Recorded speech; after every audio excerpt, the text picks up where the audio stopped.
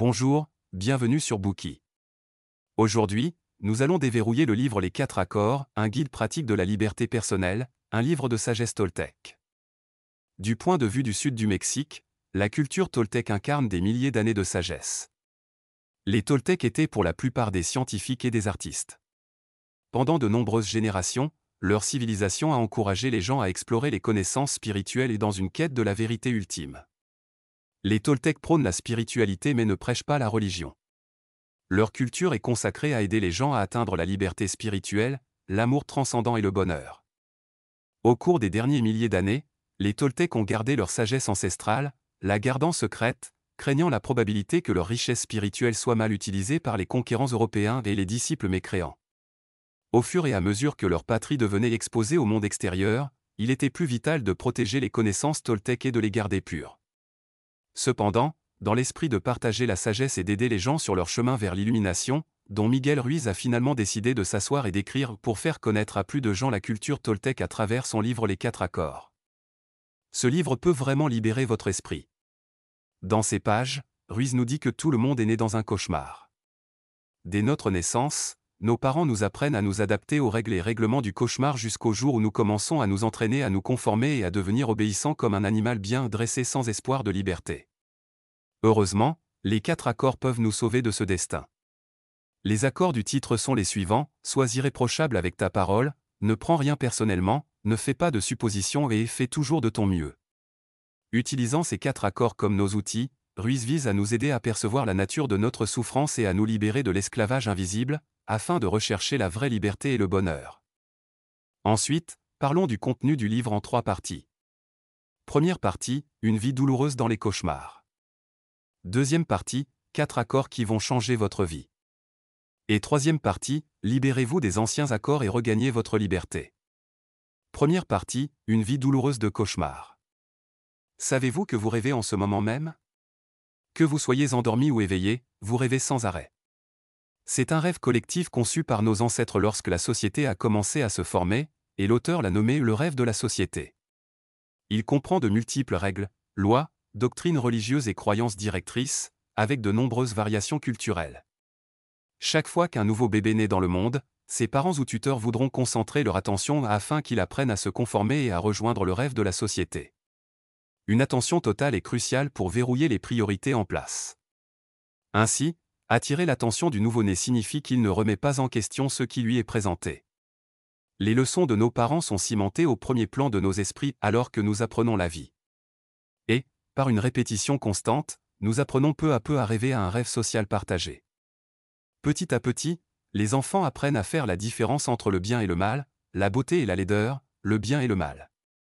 Les enfants apprennent à connaître ce qui est crédible et incroyable, ce qu'il faut accepter et ce qu'il faut nier.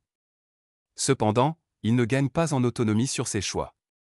Par exemple, en tant qu'enfant, vous n'avez pas le pouvoir de choisir votre langue maternelle, votre religion, votre éthique et vos valeurs, vous devez suivre les conseils des adultes. Au fil du temps, vous apprenez que vous serez récompensé tant que vous respecterez les règles du rêve de la société. Sinon, vous serez puni. En effet, vous êtes domestiqué par vos parents ou tuteurs, de la même manière que ces adultes domestiqueraient un chien.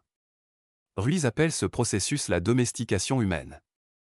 Au fur et à mesure que nous devenons plus indépendants, nous apprenons à être terrifiés par les punitions et même à craindre d'obtenir trop peu de récompenses. Pour être récompensés, nous faisons plaisir aux autres et nous remodelons selon leurs attentes. Enfin, nous évoluons pour devenir une réplique de nos parents, de nos tuteurs, de l'école et de la société.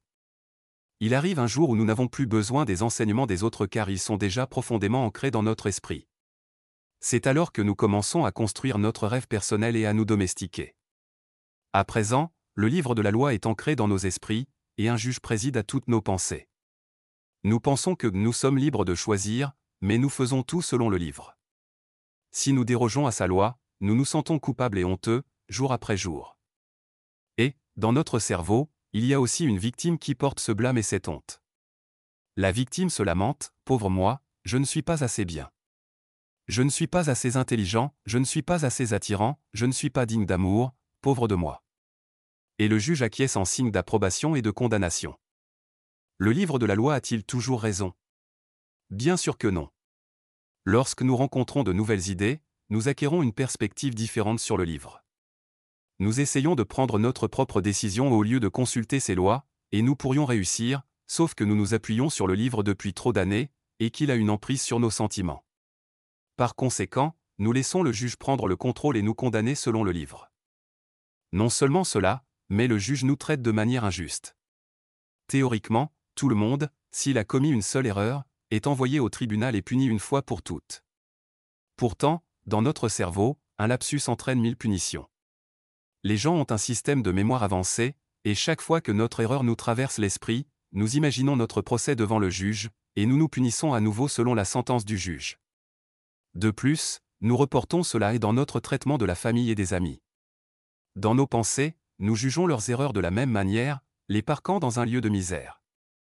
Cela ne semble pas juste, n'est-ce pas? Mais à qui la faute? C'est la faute de tout le système de rêve dans notre cerveau. La plupart d'entre nous n'ont pas une bonne expérience des rêves, que ce soit notre rêve personnel ou le rêve de la société. Dans ce dernier, les gens sont habituellement tourmentés par la douleur et la peur, et le rêve se transforme en un cauchemar de violence, d'horreur, de guerre et d'injustice. Cependant, les rêves personnels, bien qu'ils varient d'un à l'autre, sont aussi pour la plupart des tribulations, brûlant nos âmes et nos esprits. Si vous considérez l'enfer comme un état d'esprit, nous sommes sans aucun doute en enfer dans ces rêves.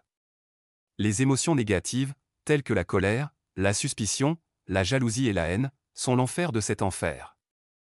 Oui, nous sommes les âmes tourmentées qui vivent en enfer parce que, dans le cadre du système de domestication, nous sommes tenus à des normes impossibles, nous efforçant d'être suffisamment bons et d'être acceptés par tous les autres. Ainsi, nous concevons une image de perfection et ne nous pardonnerons pas si nous ne la respectons pas. En grandissant, nous rejetons notre nature. Le degré d'auto-rejet dépend de la mesure dans laquelle les adultes réussissent à écraser notre intégrité. Plus nous sommes endommagés, plus notre auto-jugement et notre censure seront durs, et plus notre vie sera douloureuse. Nous n'hésiterons pas à nous faire du mal pour faire plaisir aux autres. Par exemple, certains adolescents consomment des drogues illégales pour être acceptés par leur père. Cependant, ils ne sont pas conscients que le problème est qu'ils ne s'acceptent pas. Nous sommes nos propres juges les plus sévères et les abuseurs les plus sévères. Quand nous sommes seuls, les jugements de notre esprit sont brutaux. Ils garantissent que nous ne pouvons pas fuir nos erreurs et que nous nous punissons pour elles, de la manière la plus stricte. Le juge s'assure que nous éprouvons la plus grande culpabilité et humiliation. Nous nous sentons stupides, méchants et honteux. Ruiz souligne que la limite de votre auto-abus est exactement la limite à laquelle vous tolérez l'abus de quelqu'un d'autre. Si l'autre personne dépasse vos limites, vous pouvez la repousser. Si leur abus est moindre, vous êtes enclin à continuer à leur permettre de vous blesser et de vous traiter comme un animal.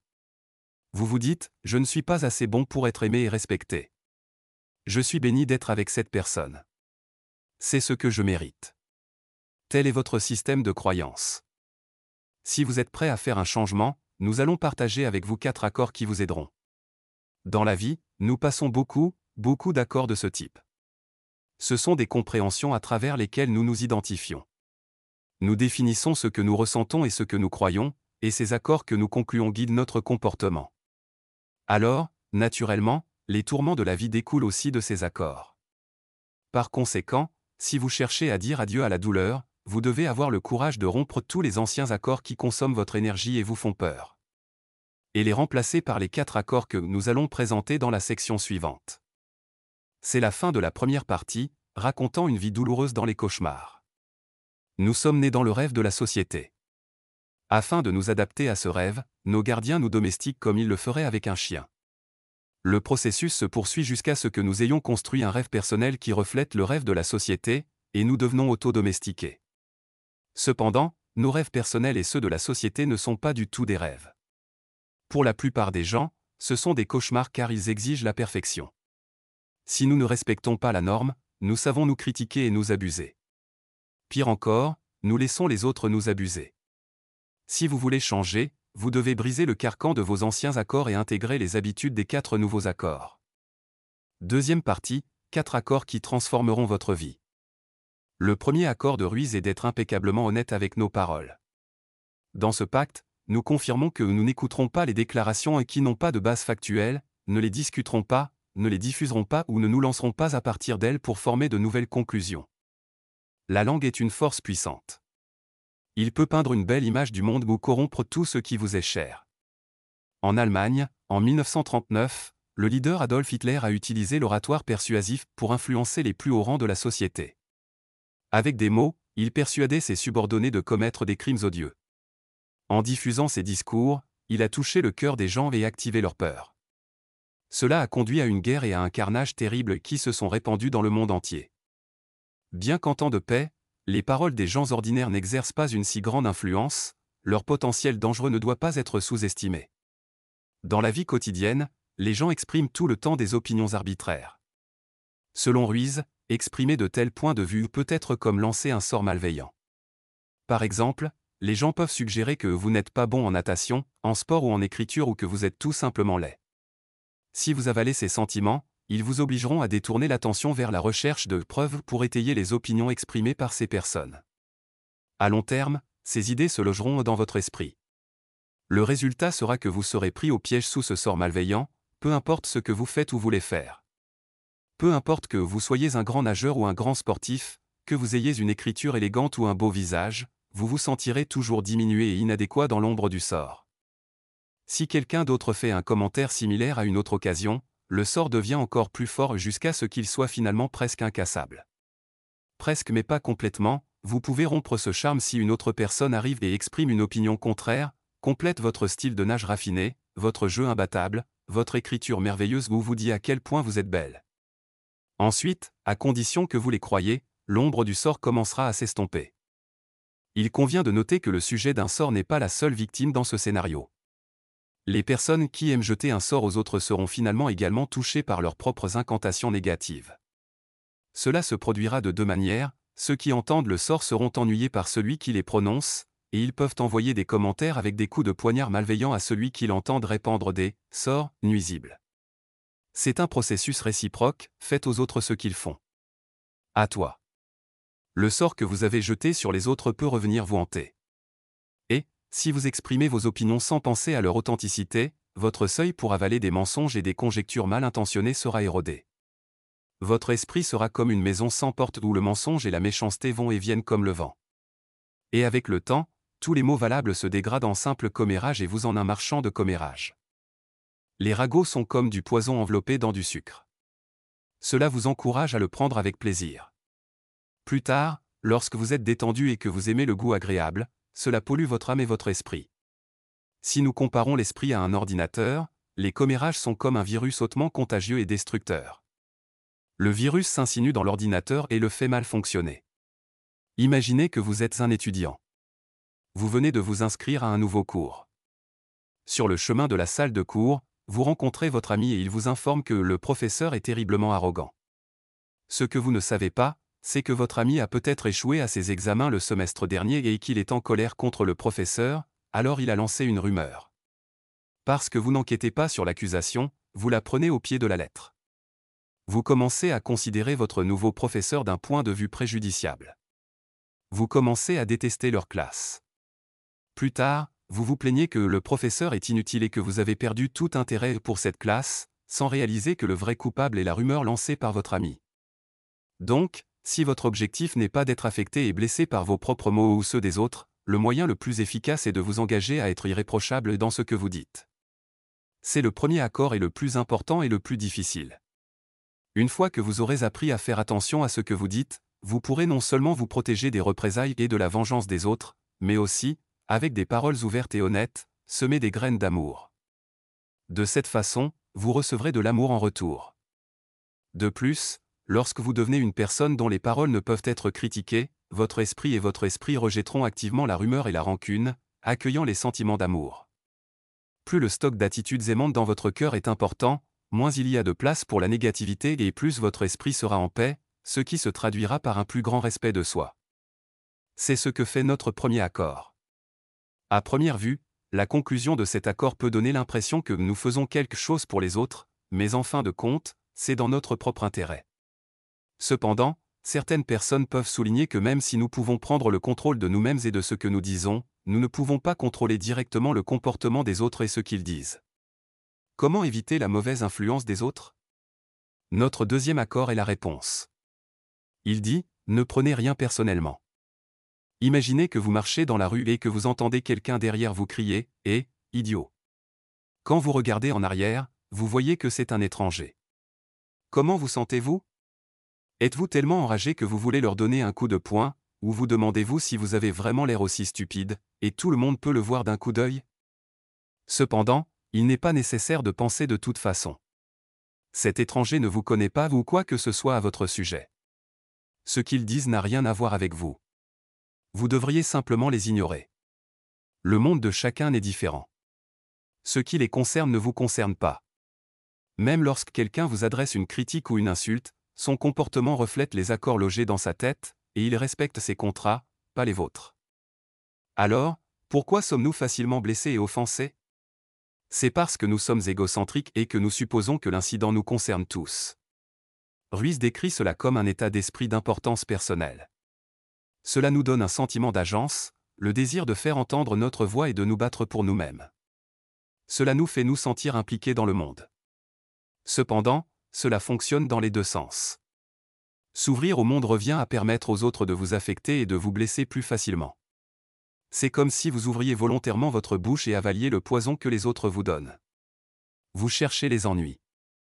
Le deuxième accord vous aidera à cesser de demander des ennuis. Vous devez toujours garder à l'esprit que peu importe ce que les gens disent de vous, qu'ils soient élogieux ou critiques, vous êtes toujours vous et vos avantages et vos défauts n'ont pas changé. Pratiquez le deuxième accord jusqu'à ce qu'il devienne une habitude. Lorsque vous cessez de penser que tout tourne autour de vous, vous devenez immunisé contre les sorts malins des autres, vous crachez leur poison et gagnez ainsi une liberté illimitée. De plus, apprendre à ne pas prendre les choses personnellement vous permet d'abandonner les accords passés inconfortables qui vous font vous sentir misérable. Au lieu d'être lié par des habitudes et des routines délirantes formées avec une objectivité nulle, vous vous sentirez capable de suivre vos sentiments authentiques. Sans entrave, vous pouvez aimer et haïr selon votre volonté.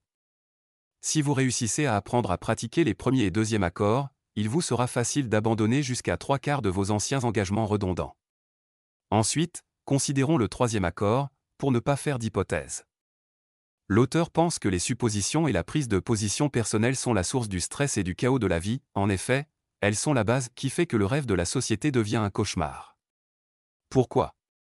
Parce que lorsque nous faisons une hypothèse, nous sommes enclins à nous convaincre que c'est vrai. Sur la base de cette présupposition incorrecte de la vérité, nous pouvons mal comprendre les autres. Nous prenons les choses personnellement, accumulant une masse de poison émotionnel. Il gonfle dans nos cœurs, les remplissant d'illusions et de fausses notions. Dans cette circonstance, plus personne ne se soucie de la vérité, nos hypothèses conduisent à des commérages, et les commérages se propagent, rayonnant vers l'extérieur. Les gens inventent des histoires bon gré mal gré.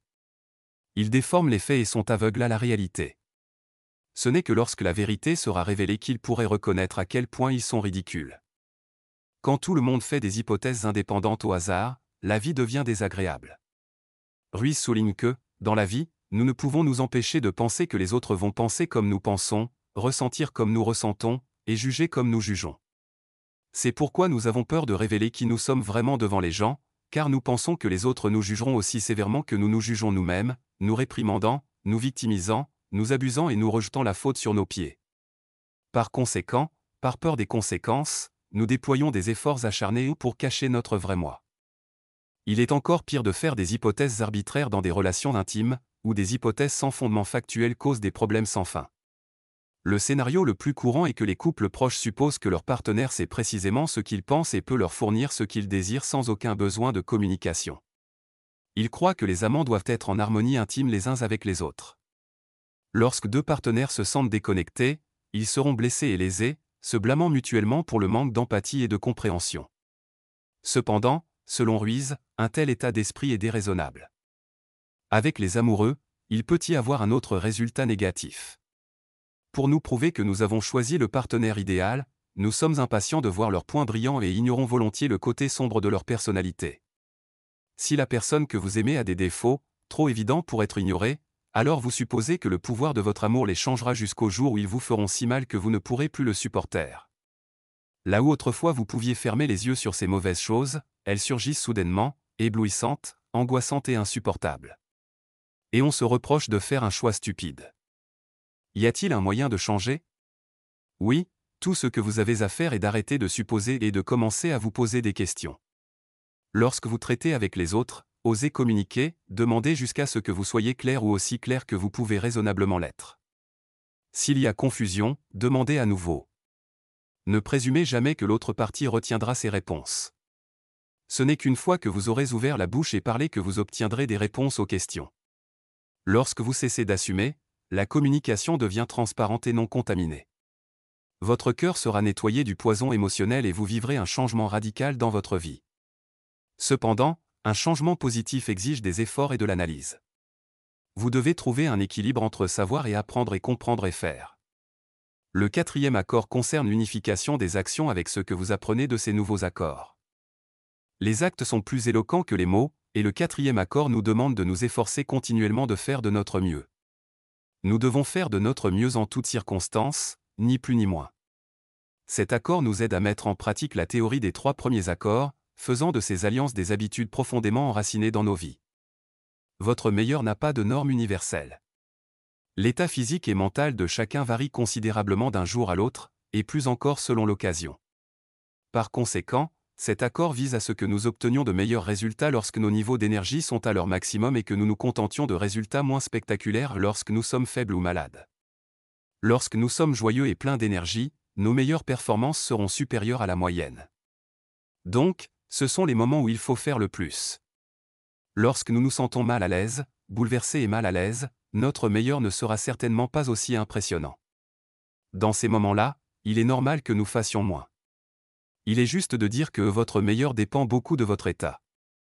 Si vous faites honnêtement de votre mieux, même lorsque vous êtes moins productif parce que vous êtes fatigué ou malade, vous n'éprouverez ni honte ni remords. Au lieu de cela, vous pouvez vous sentir en confiance. Vous pouvez tenir tête à votre juge intérieur et promettre que vous n'êtes pas coupable.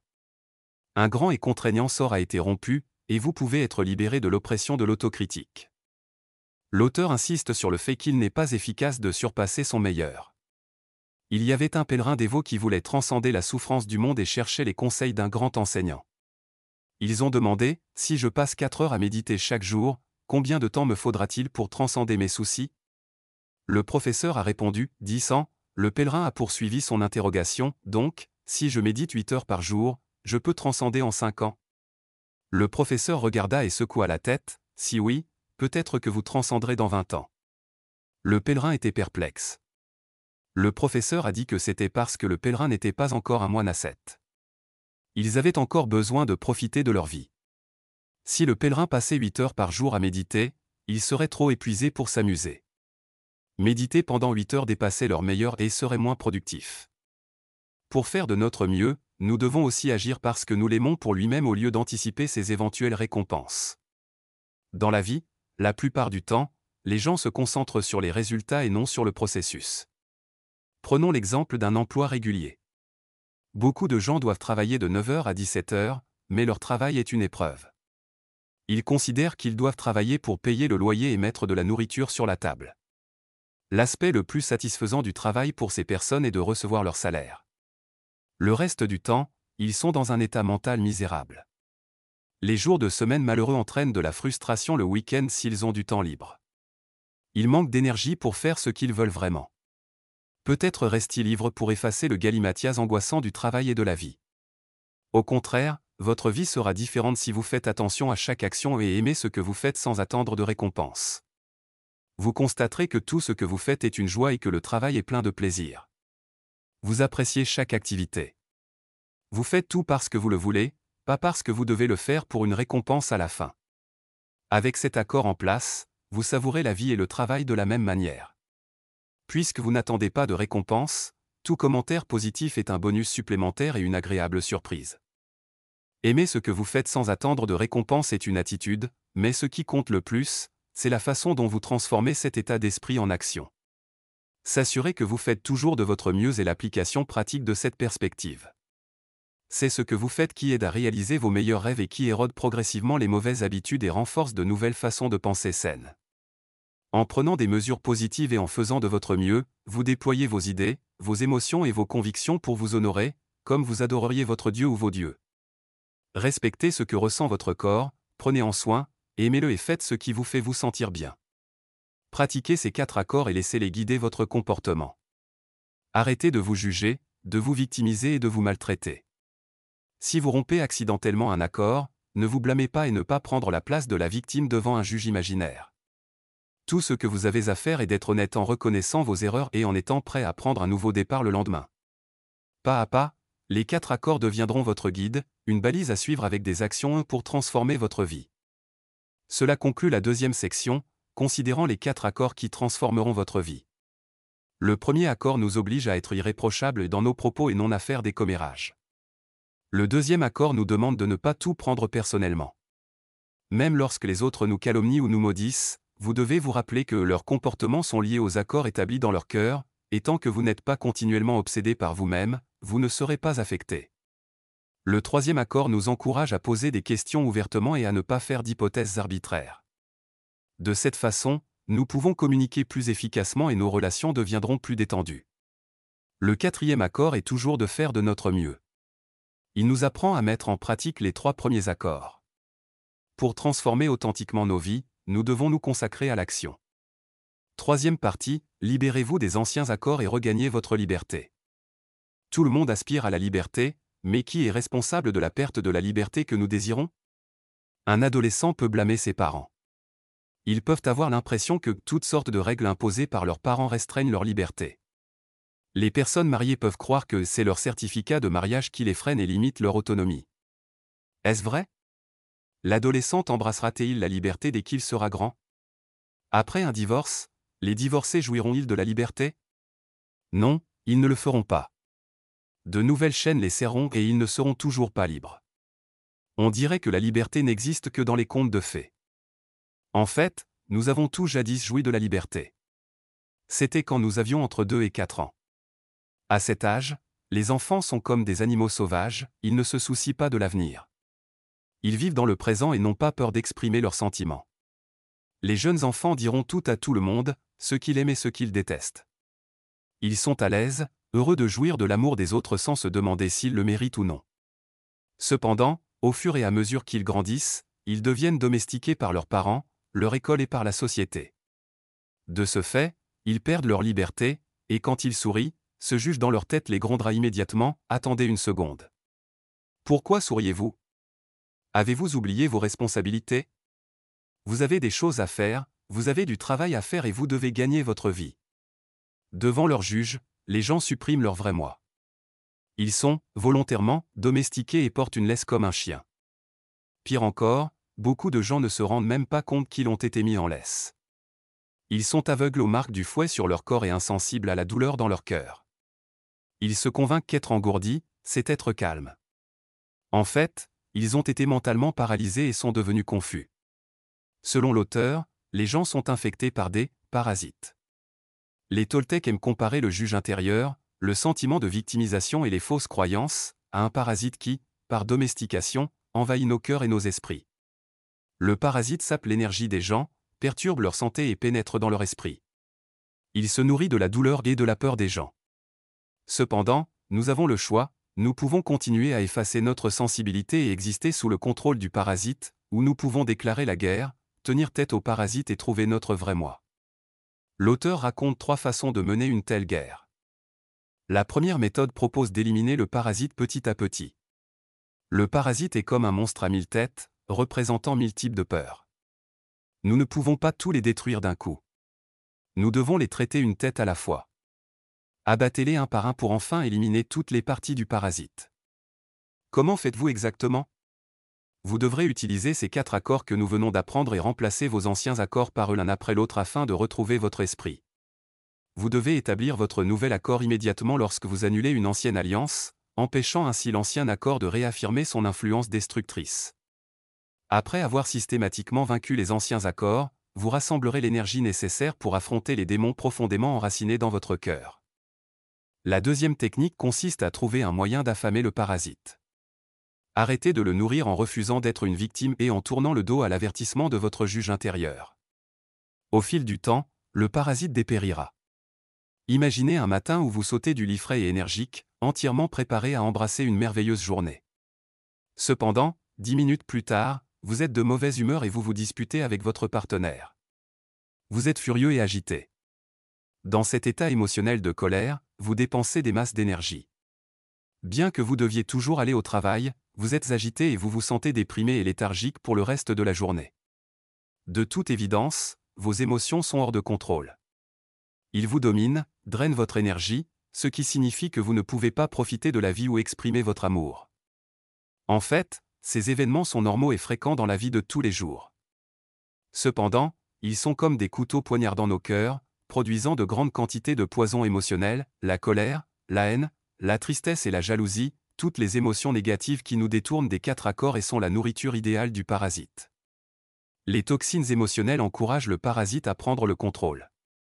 Donc, si nous recherchons la liberté, nous devons restreindre nos émotions et préserver notre pouvoir spirituel pour avoir suffisamment d'énergie pour remplacer les anciens accords et transformer nos vies. Ce n'est qu'en devenant un guerrier spirituel que nous pouvons contrôler nos émotions, bien nous comporter, tenir fermement les 4 accords et enfin avancer vers la liberté. La troisième voie peut être décrite comme l'initiation des morts. Cette voie exige que nous pensions souvent à la mortalité et à la probabilité que nous puissions mourir demain.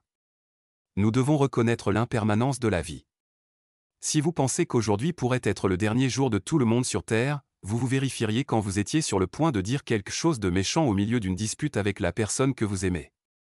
Vous auriez la prévoyance de regret que vous ressentiriez si vos proches succombaient à une mort subite le lendemain avec vos derniers mots désagréables résonnant encore à leurs oreilles. Imaginer la mort nous oblige à ouvrir complètement notre cœur et à vivre honnêtement. De cette façon, le parasite n'a nulle part où se cacher et aucun environnement où il peut s'épanouir. Même le parasite doit accepter son sort. Avec la disparition du parasite, vous retrouverez la liberté à laquelle vous aspirez. C'est tout le contenu de la troisième partie. Pour retrouver votre liberté d'enfant, vous devez vous libérer d'accords établis de longue date. Tout le monde était une fois libre quand ils avaient entre 2 et 4 ans. Chacun pouvait s'exprimer librement dans ses premières années de la vie. Cependant, les anciens accords sont cimentés en place par le processus de domestication. Au fur et à mesure que les enfants deviennent adultes, ils oublient progressivement ce que c'est que d'être libre, et leur cerveau devient contrôlé par des parasites. Le livre raconte 3 façons de détruire les parasites et de retrouver la liberté. La première consiste à démanteler un à un les anciens accords. La seconde implique le contrôle de vos émotions pour arrêter de nourrir le parasite de négativité. Et la troisième façon est de vivre comme si vous et tous ceux qui vous entourent étaient sur le point de mourir. En chérissant les moments précieux de la vie, vous éradiquerez le parasite pour toujours. Nous sommes maintenant arrivés à la fin du livre d'aujourd'hui sur les 4 accords, un guide pratique de la liberté personnelle, un livre de sagesse toltèque. Après avoir lu ce livre, veuillez oublier les règles, les croyances, les droits et les torts que vous avez appris depuis l'enfance. Reconstruisez vos rêves à partir de zéro sur la base des 4 accords dont nous avons parlé aujourd'hui. C'est entièrement votre responsabilité et cela doit être fait par vos propres efforts. Certes, cela ne peut pas être basé sur les opinions de vos parents, de vos dirigeants ou de votre conjoint. Il doit représenter exclusivement vos valeurs et votre vision du monde. Lorsque vous avez un rêve indépendant unique, vous n'aurez plus peur d'être expressif ou de vous inquiéter des opinions des autres. Vous ne jugerez pas les autres. Vous n'aurez plus peur d'exprimer votre amour. Vous aurez le courage d'explorer, de partir à l'aventure et de prendre des risques. Vous vivrez dans l'amour et la liberté et dans le paradis de votre cœur. Et si vous voulez libérer votre cœur, la clé pour y parvenir est déjà entre vos mains. Cela dépend de vous d'avoir le courage de l'utiliser. If you are interested, welcome Search Bookie and listen to the full audio instantly.